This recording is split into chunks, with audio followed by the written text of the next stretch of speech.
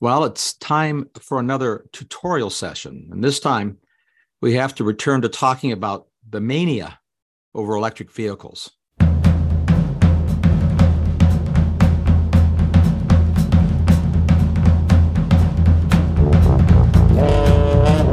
It's beyond obvious that everything about electric vehicles these days is animated by the pursuit of cutting carbon dioxide emissions, of course. And that's a problem, because the facts on the ground, as they say, make it clear that EVs, electric vehicles, not only won't dramatically reduce global CO2 emissions, in the real world that we live in, and will for a long time, they could even lead to greater emissions. So let me explain. This is not a political statement. This is a tutorial. These are just an observation of the facts. Whatever you think should happen is different than what will happen in the real world. Look, I know that electric vehicles, in fact, it's a clear fact that electric vehicles stand at the center of not just but every green energy initiative, precisely because electric vehicles have no tailpipes, therefore zero emissions, no emissions in the car, zero emissions of any kind, especially CO2. Everyone knows, I know, that power plants that are used to charge the batteries for electric vehicles, everybody knows the power plants emit something, but everyone also knows that the governments of the world, many of them, have plans to fix that too. But here's the key. Even on a zero emissions grid, which essentially doesn't exist anywhere, and certainly doesn't exist very many places in America and virtually every other country, and it won't exist for decades. But even on a zero emissions grid, EVs will still lead to CO2 emissions. And as I said, maybe more than driving a regular car. How that's possible, I'll come to in a second. But first, look, we got to note the obvious that at least a dozen U.S. states, at last count, and more than several dozen countries have outright banned the sale of internal combustion engine cars. A ban that's going to take place within a decade in many cases, sometimes a little over a decade, 12 years or so, 2030, 2035. And the Environmental Protection Agency, the EPA's new rules that have been in the news a lot lately, that radically ratchet down tailpipe emissions, will have the effect, as has been widely reported, will have the effect of essentially banning most, if not all, internal combustion engines, certainly most internal combustion engines in the United States. And that'll take place long before a decade's out. So we'll see if those rules stand, but that's what they're proposing to do now. And of course, as I've talked about, and lots of people have talked about, the Inflation Reduction Act, its hundreds of billions of dollars, include massive subsidies, permanent subsidies, really, if the law stands, to convince people to buy electric vehicles. For the Clean Transportation Initiative, the Zero Emissions Initiative. So EV is central to the idea that we're on the cusp of a grand shift to a new energy economy, with all of its putative environmental benefits. The EV, in fact, we're told, is just a better machine. It's easier to manufacture, uses less labor, will eventually cost less. And so what's bad about that? What's bad about encouraging that? Well, there's only one unequivocal fact in this broad EV narrative, this EV mania. It's that EVs are practical vehicles today. They exist now as a practical option. They haven't existed as practical options, essentially forever, because the very first electric cars over a century ago weren't practical. We know that because they were immediately displaced by internal combustion engines the second that a practical internal combustion engine was available. But they are practical now. They're useful. And there's something on the order of 15 million electric vehicles on the world's roads now, which is not nothing.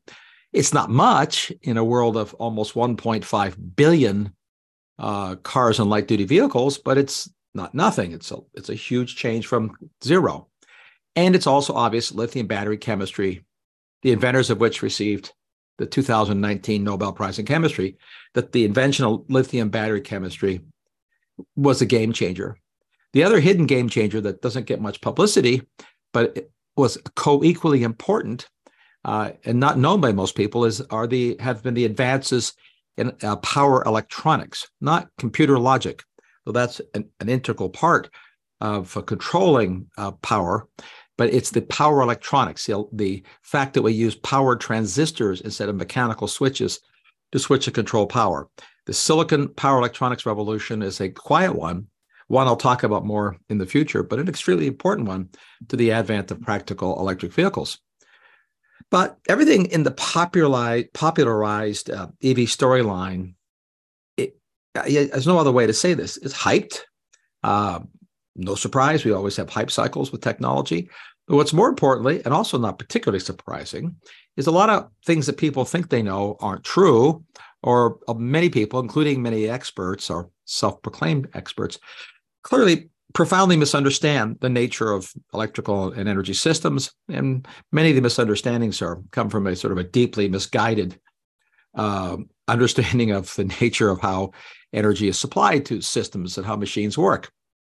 You could say, to paraphrase, rarely have so many claims about a product with so little penetration so far been so wrong.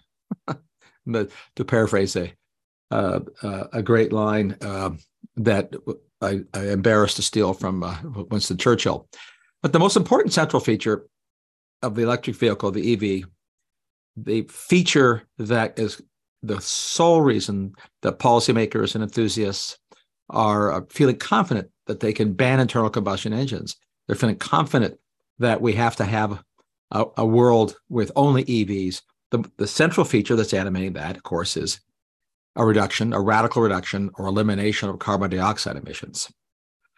So I'm going to talk about why that conviction is so misguided in just a second. But if you haven't listened to my earlier podcasts about electric vehicles, especially my year-end 2022 one, December into this, if you haven't heard that, obviously you can go back and listen to it. Nothing's changed fundamentally in the world since then. Just gotten a little crazier, but nothing's really changed.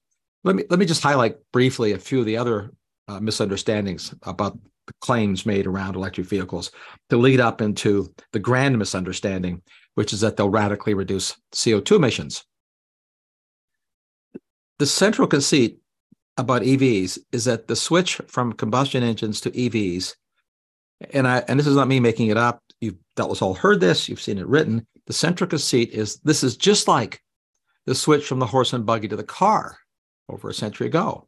This is that kind of transformational revolution. And therefore, not just something we should encourage, but it's inevitable anyway. So why would you be worried about spending a little money now to accelerate an inevitable transition, one as profound as the switch from horse and buggy to car? That's an analogy that's what's called a category error. It's a category error of the first order.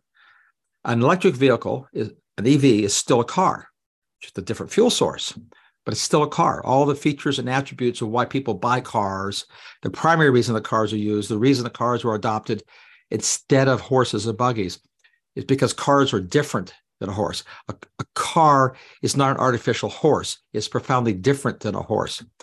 An electric vehicle is not profoundly different than a car.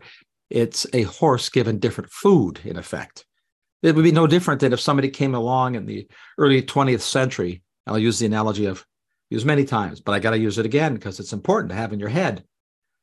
It's no different than somebody coming along, right around the early 20th century. There were bunches of cars around, but you still saw more horses and buggies than you saw cars on the streets of America's cities. There's plenty of old footage of those kinds of scenes, including in New York City, of more horses and buggies and trolleys, of course, than cars. It'd be like an inventor, an innovator, an excited policymaker coming up, running around and touting the fact that they found better quality food and different sources of food for horses. And this was a revolution of a profound nature. It would have been consequential if America couldn't grow the food for its horses and had to depend on other countries for the feed for horses. But it wouldn't change the fact that it was still a horse. So I've beaten that one to death, but it's really an important concept to wrap your head around. It. We're not talking about a cultural, sociological, and economic change in transportation of any consequence, except perhaps a negative consequence if other features of EVs don't improve. For example, the advocates say that EVs are just simpler machines than vehicles with combustion engines, because the engine is complicated. But look, this is again another misunderstanding of the nature of the two kinds of propulsion systems. Yes, the EV's electric motor is very simple, a couple moving parts, but the battery, the EV's propulsion, key propulsion energy source, is roughly a half-ton electrochemical machine with thousands of parts and thousands, tens of thousands of welds, wiring and electronics, the control systems, structural systems. It's every bit as complex in a mechanical and electrochemical, electrophysical sense. Every bit as complex as an internal combustion engine. And in fact, it's more expensive. An internal combustion engine vehicle, you have a very simple fuel tank. It's got an electric pump with a couple of moving parts, complex engine. In an EV, you have a very complex fuel tank, thousands of parts, complex, wears out, and a simple propulsion system, the electric motor. You've switched complexities. It's important to have that in your head. And also when it comes to the labor claim, this is the profound irony. It's not that it is said that EVs are simpler and therefore take fewer people to make, but it's not true. When you count the whole supply chain, the entire system of labor involved in producing the drivetrains, what you find out is that per vehicle produced, counting the entire system upstream, that EVs, in fact, take more workers so far. In fact, the Tesla's battery factory, based on their published data, they produce about 1,000 propulsion batteries per 12 workers per year. So every year, 12 workers produce 1,000 propulsion batteries. That sounds pretty impressive, except that at a typical modern engine and transmission factory, there's 1,000 propulsion systems produced per year with 4 workers. So, you could say the union should be happy about that, except the reason they're not is because those workers are typically not on American soil. So hence the subsidies to bring more of the assembly plants here. But that's not where all the workers are. A lot of the workers are overseas because of all the labor involved in producing the components that are assembled by a battery factory and all the labor involved in producing the key minerals and materials, which are then put into components elsewhere and then assembled in U.S. battery factories. So what we're doing with EVs is exporting labor and increasing the need for labor other places and other ways. That's a trade you could argue that's fine if you're sort of looking purely at an Adam Smith kind of economy that, who has the expertise, where do we want to find it's cheapest, is a trade that has geopolitical consequence too, of course, because as everyone by now knows, China is the utter dominant source of both materials and therefore labor in all the primary input components to make the battery, which brings us to the CO2 story, because that's where the carbon dioxide emissions happen. They happen in the ecosystem upstream from the battery assembly and the EV assembly plants, where we're going to spend apparently hundreds of billions of dollars in direct subsidies, loans, and inducements to build EV assembly plants and battery assembly plants in America.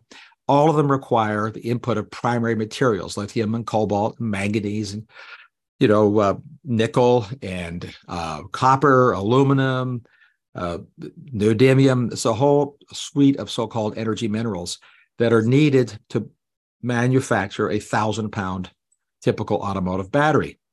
Accessing all of to get to those minerals, and this is the key to the CO2 story, the emission story. To get to those minerals, the 1,000 pounds of final components that make the battery, you have to dig up, mine, move, and process something on the order of 500,000 pounds of raw materials somewhere on Earth. That is, again, restate this again, I've said it many, many times. It's an important fact to have in one's head that a typical EV battery weighs about 1,000 pounds.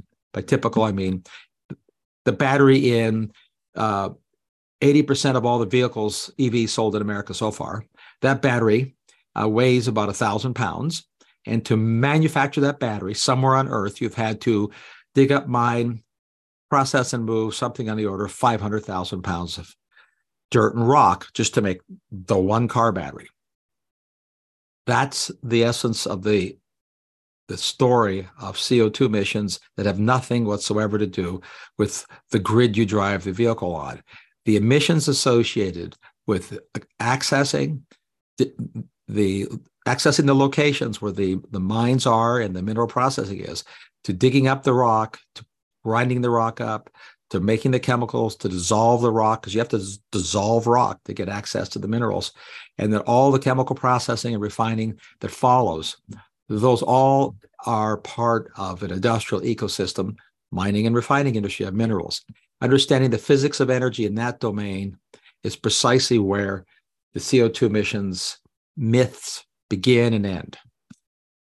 Look, let me restate the energy physics problem this way in basic terms. A car, because it's untethered, has to store fuel. And same for an airplane, but we're sticking with cars.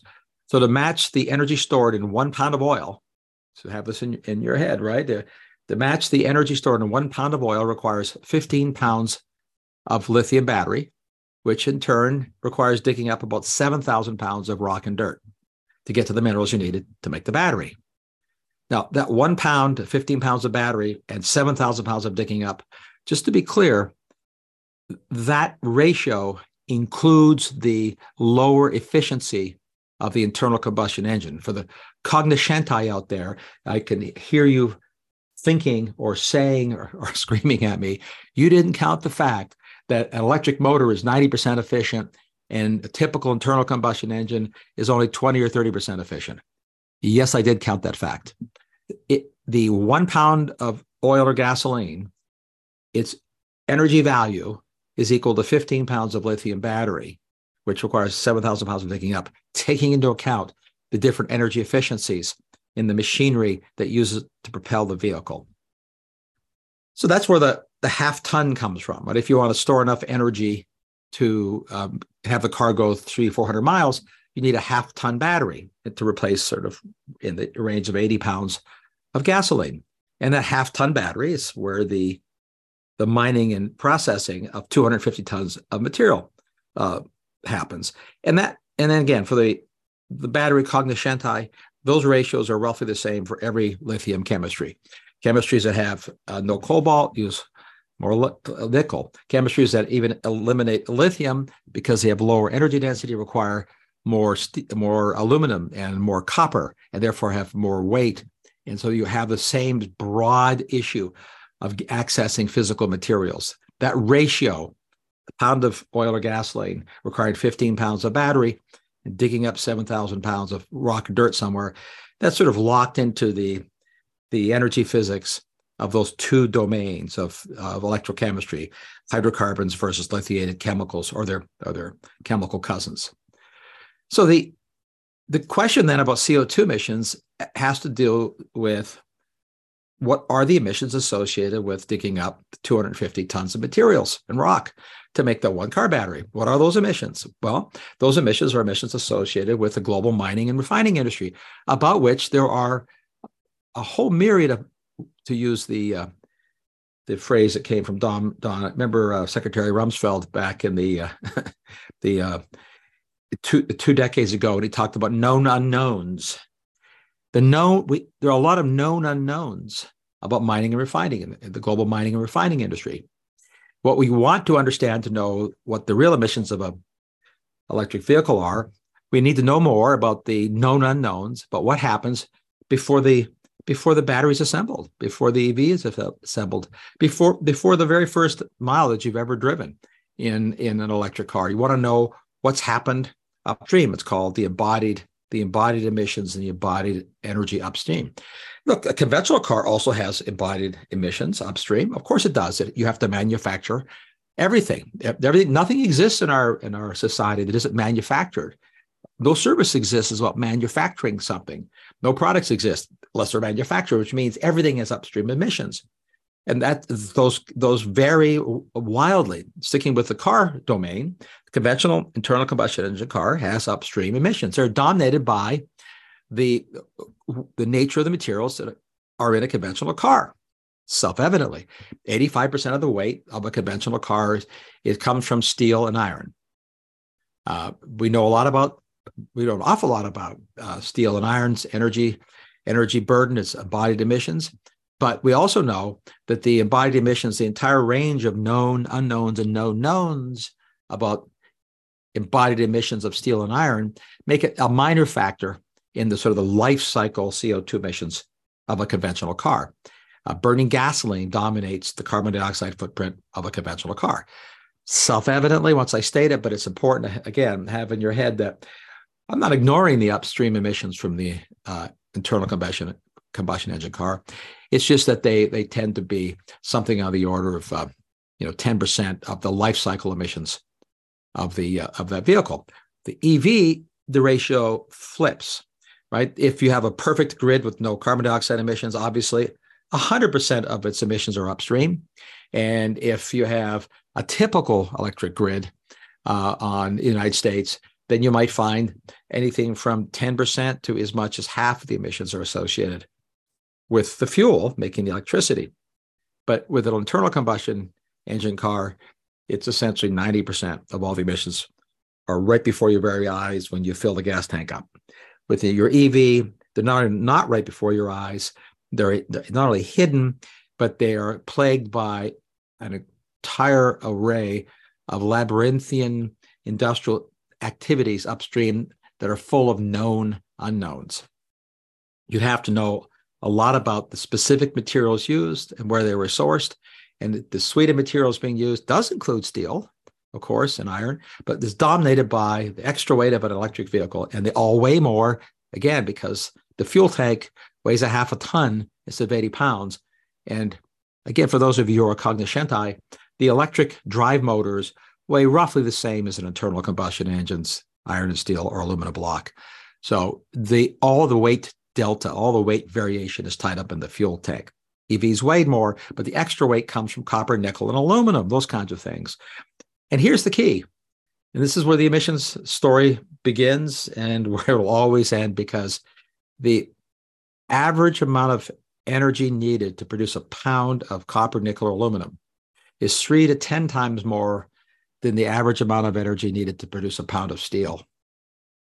These greater energy intensities are where EV emissions begin and end. This is the whole story. This is the story that is not news to the International Energy Agency. It shouldn't even be news once I state it, but it's poorly understood and poorly acknowledged because of simplistic hand-waving about emissions reductions of EVs without taking into account the incredibly wide range of emissions associated with the real-world EVs. Look, the International Energy Agency, the IEA, flagged these realities in the report that they published back in 2021. I wrote about this report at the time in the Wall Street Journal. You could still find that op-ed by just typing in, my name, RP Mills, Wall Street Journal, International Energy Agency minerals. And you can even see a letter exchange between me and the IEA over some disputes over them claiming that I misquoted them. I didn't. In fact, they were disingenuous. I was clear. It was embarrassing, little exchange, I think, for them. But the fact is, I used IEA data, and there's lots of other data that others have used, and I've used since, to illustrate the fact that there are very surprisingly high quantities of carbon dioxide emissions and surprisingly high levels of uncertainty about the carbon dioxide emissions associated with getting copper, nickel, and aluminum, and all the other minerals and metals upstream before you actually start assembling the battery and then the EV. The emissions variables depend on things like what the age of the facility is that's doing the minerals acquisition and processing, of the kind of processes they're using inherently, because there's many different kinds of processes, the actual location of the facilities. The variables, as again the IEA has pointed out, can lead to a doubling or tripling of the carbon dioxide emissions intensities of producing a pound of copper, aluminum, or nickel, or lithium, or cobalt. And in fact, we do know that a typical EV, for example, has several hundred pounds more aluminum than a conventional car. The additional aluminum is needed both for the battery itself. The cathodes are metal is aluminum, and the battery is so heavy that a lot more aluminum is used to form instead of steel for the body and in the frame of the vehicle. So this is essentially baked into the nature of EVs. First, you can't not use aluminum in the battery itself, and you need aluminum to lightweight the vehicle. So you have a few hundred pounds more aluminum. Does that matter? Yeah, sure, because some of the studies that purport to show a light footprint upstream, some for making an EV, some of those studies, in fact, assume that the aluminum would be produced on the U.S. grid with hydroelectric power. I mean, I'm not making that up. Some studies actually make that assertion when the United States actually produces less than 2% of the world's aluminum, something on the order of 2/3 of all the world's aluminum is produced on coal-fired grids in China, Russia, and India. I mean, it's beyond silly to make that kind of assumption. It's possible one day we'll bring back more aluminum production onto hydropower grids or solar grids, if you like, in America, but that's not the world we live in, and nor can we get to that world anytime soon. In fact, if you take into account the variations in emissions intensities for the refineries that process critical energy minerals, they vary not only just by a factor of 2 amongst different refineries, but on average, where 50 to 80% of the world's energy minerals are in fact processed, that's China, emissions there per pound of processing are at least 150% of emissions of any processing done on European or U.S. grids. And that's, of course, not where the processing is done. We're not doing it on U.S. grids or European grids. We're doing it in China. I looked at a lot of studies on this over the years. There's a study of studies, which is kind of handy. So these overview studies, a study of something like 50 different evaluations of this upstream emissions feature of electric vehicle batteries. That analysis of those 50 different studies found that the bottom line estimate of the upstream emissions, the embodied emissions of making a battery, the bottom lines vary by as much as 5-fold. I mean, it's an incredible variation. They also found that most of these studies analyzed upstream emissions based on what I would call wildly unrealistic assumptions about the size of the battery. The battery size matters. Let's just be clear. The battery size tells you not just the range of the vehicle, which is what people want, longer range, but the battery size tells you how much minerals you need to mine. Because if you want to double the amount of energy held by a battery, you double the size of the battery. It's that simple. That's the way it works. And if you double the amount of materials, you double the emissions upstream for the battery. The average battery, the median size battery in these 50 studies was 30 kilowatt hours. Again, for the EV enthusiasts, you know that a 30 kilowatt hour battery is a tiny battery by electric vehicle standards. It's 1/2 to 1/3 the size of the battery that is in Mustang, the Ford Mustang E, and in the most popular Teslas. In fact, roughly speaking, 80% of all electric vehicles sold last year in America had batteries that were somewhere between 60 and 90 kilowatt hours, not 30. So if you double or triple the size of the battery, you double or triple the carbon dioxide footprint upstream, period. But most analysts, what they do, including at the IEA, they not only use small battery sizes, they use an average number of emissions for the upstream burden of the battery. They use an average number for the range. Using the average of a wide range is not only not accurate or correct, it's profoundly misleading, because you'd have to know what end of the wide range you typically get the materials from to know what the actual emissions are. It's not relevant to say that the average amount of money that you have in an American's pocket is, I'll pick a number, $50, and when the range is from 1 to 100. If most people have $100 in their pocket, I mean, you get it's arithmetic here. You get where I'm going. The median and the averages don't tell you anything about where the real distribution is. You'd want to know the distribution. Where do most minerals come from? Not what is the average number. Well, if you use the average number, you get very misleading results. And the IEA knows this, by the way. The IEA actually says as much in their reports. They point out that the variations are huge. And in fact, as I'll come to, they point out that the average and the absolute numbers are rising. But they also say, and this is sort of where the disingenuous part comes in, the IEA says in their report, and I'll quote, that emissions along the mineral supply chain do not negate the clear climate advantages of clean energy technologies, end quote. Well, everybody says that, climate studies, governments, proponents parrot that claim And in fact, that's the whole motivation for the mandates and bans on internal combustion engines. The fact is, the IEA data itself shows that it's far from clear. It's not clear. You have to identify the specific minerals and sources of the minerals and the refineries to know what the actual emissions are. The impact of that is the impact of getting the range right is clear. It's clear that emissions may not go down much in the real world, and they might even go up. Let me give you a specific example.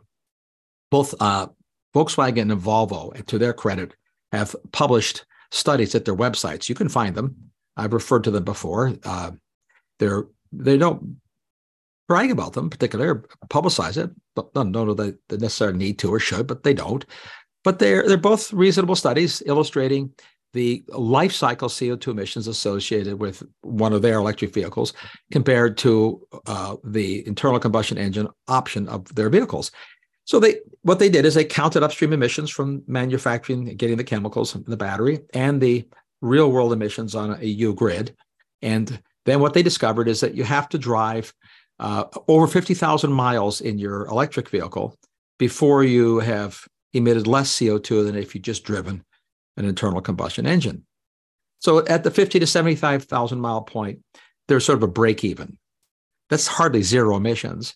And they do point out in their studies that after 120,000 miles, sort of the typical lifespan of vehicles, that people keep them and use them, that there are net emissions reductions, right? You cross over and then you start saving. But the reductions that they show, but again, this is Volvo and Volkswagen, the life cycle total emissions reductions, counting everything, about 15% in one case and 25% reduction in the other case. So as a reduction, that's hardly zero. It's not even huge. But here's the key. Two things. First, the battery size for the vehicles that they considered, the VW was 36 kilowatt hours and the Volvo was 69 kilowatt hour battery. All right. This 36 kilowatt hour battery, they exist because you can buy a Volkswagen Golf with that. But most again, the overwhelming majority of EVs being purchased and the ones that consumers seem to want have batteries that are bigger than a 69 kilowatt hour battery, typically in the 90 kilowatt hour battery range. And if we look at the bigger SUVs and the pickup trucks now that are being electrified, we're talking about batteries that are more like 150 to 200 kilowatt hours, huge batteries. So in any real world outcome, if you incorporated not only the bigger battery size that people are buying, but the variables, the known unknowns about the emissions associated with those batteries, rather than a fixed average number, you end up either whacking in half any of the savings, so they become sort of 7 and 10% over the life cycle of the vehicle, or even in scenarios that we know about where emissions are higher, that is emissions to manufacture the battery, the final bottom line can be that the electric vehicle ends up emitting more CO2 than just driving the conventional vehicle. What's worse for the carbon counters is that we know that upstream emissions are increasing. This is locked into the geophysics and the geology of the planet that we live on. The International Energy Agency acknowledges that. This is not a secret. It's not a gotcha. It's not political. What they acknowledge is that the surge in demand for energy minerals, which the world is not planning to meet, by the way, but that surge in demand faces a geological reality that the global ore grades, the grade of ore, the quantity of metals and minerals per ton of rock, that global ore grades are falling, and I'll quote them, are falling across a range of commodities, meaning minerals and metals. Lower ore grades mean that more of the earth must be dug up and processed to yield the same pound of metal. By definition, that's what it means. And as the IEA also says, and I'll quote them again, because this is not a political feature, although it has political implications, they said, and they write, lower ore grade requires more energy and greenhouse gas emissions and waste volumes, end quote.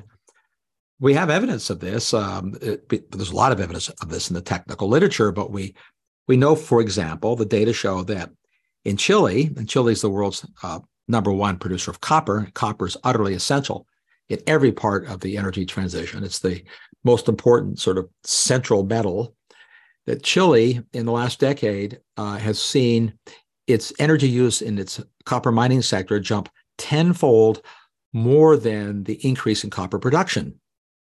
I'll state it again. Remember, Chile has increased its copper production over the last decade, but its energy use to produce that copper has grown tenfold more than the increase in the absolute quantity of copper produced. That means the emissions associated with copper have been rising, and they will continue to rise. So what EV enthusiasts say in response to all of these facts, especially the ones I've just outlined regarding the emissions, upstream emissions, is that technology will get better. Well, of course, technology will get better. Technology always gets better. That's what engineers, innovators, and technologists do. They make technologies that they've invented better because that's how you compete. That's how progress happens. You make it better. So, of course, better, lighter, and even cheaper lithium batteries or batteries of all kinds. There'll be different kinds of batteries. Of course, they're inevitable. So too is it inevitable that we'll see better, cheaper, sort of lighter environmental footprint in every sense, the lighter environmental footprint of mining. Of course, that'll happen. But progress in those big industrial domains has been and will continue to be slow. These are very high inertia industries where you don't change things rapidly overnight. And so what that means is if you rush to subsidize and mandate EVs that have to mine now, you're subsidizing and mandating greater use of yesterday's technologies. It doesn't make the future happen sooner. In fact, it effectively stifles innovation, because if you have to really accelerate today, you're going to use what you know what works. And what works is not the future technology you haven't invented or perfected yet. What works is what we invented yesterday. So again, mandates and subsidies tend to incentivize yesterday's technologies. They don't tend to create future technologies. Yes, and I know economists say provides the pressure on markets that they'll innovate to compete. All that's true. They do that anyway. But the net effect of subsidies, when you really accelerate things to put the pedal to the metal, so to speak, is you're going to get a lot more of yesterday's technologies, and you don't get as much fat. You don't get a velocity increase that you'd like. You can't make the velocity of opening a mine happen faster just because of money. You have permitting problems. We have regulatory issues, and we have just physical pure inertia, our ability to find and open mines up quickly. The average globally is 16 years, according to the IEA. Even if you imagined cutting that in half to 8 or 10 years, we won't open new mines for a decade. And yet we're planning to mandate that you can't buy an internal combustion engine by the time that decade happens. And the new mines won't be open. And the mines that we accelerate between now and then will be using yesterday's technologies and increasing CO2 emissions. So when we get to that date, there'll be fewer and more expensive vehicles emitting far more CO2. Yes, of course, someday the U.S. will reshore high-tech minerals industry. It'll be both cleaner in every sense of the word and more transparent, but not to be a pessimist, since I'm the last optimist, don't hold your breath for that. Meanwhile, we're going to spend hundreds of billions of dollars designated for a wildly premature mandate to require that consumers have either explicitly or implicitly only one kind of fuel option, the battery option.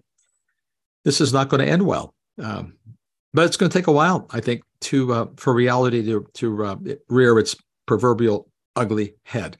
I will say that just to close on this pessimistic note for those who are wildly enthusiastic about EVs, for an optimistic note who think that maybe reality will prevail.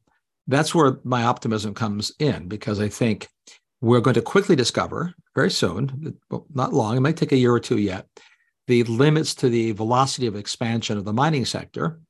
And then we'll be examining more critically where those mines are and the mineral refining processes are. We're starting to do that already in the public policy space. And that will lead to a little more realism, and which is a reason to be optimistic. It doesn't mean there won't be more EVs in the future. There's going to be lots of EVs in the future. Electric vehicle is an interesting, important, and viable option for many consumers, especially wealthy ones. There's lots of wealthy people in the world, in America, in Europe, and lots of households in wealthy countries where there are 2 or 3 cars, and that's where electric vehicles tend to be purchased, and they will continue to be purchased there even without subsidies. There will be, if I were guessing, hundreds of millions of EVs in our not too distant future. How soon that happens will depend more on how quickly mining expands to prevent those EVs from getting more expensive instead of staying about where they are, which is still more expensive than a conventional car. But we're a wealthy country. Lots of people have money and buy cars for reasons that are not just its pure utility function. So I'm not pessimistic at all that there won't be lots of EVs. There will be. And nor am I particularly pessimistic about Tesla's future, which is sort of a Tesla story because Elon Musk's company is the one that essentially is the primary catalyst for the EV mania. Not because of an evangelization they did, but because he was so damn successful.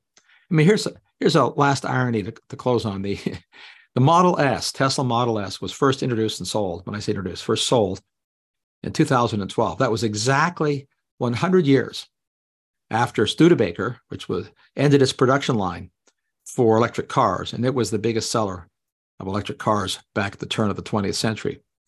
In fact, EVs back then had dominated car sales for almost 20 years. There were more EVs until roughly what happened is the Model T came along a few years before Studebaker gave up, and the transition was natural. No one had to ban Studebaker's cars to encourage the Ford to be ascendant. It was just better. What we have in the century-long history of vehicles since then are literally hundreds, arguably thousands of different models of cars that meet all kinds of different needs, desires, wishes, functions, utility, features. That it's a incredibly fascinating, diverse domain of consumer choice. And one of them will be the battery electric vehicle.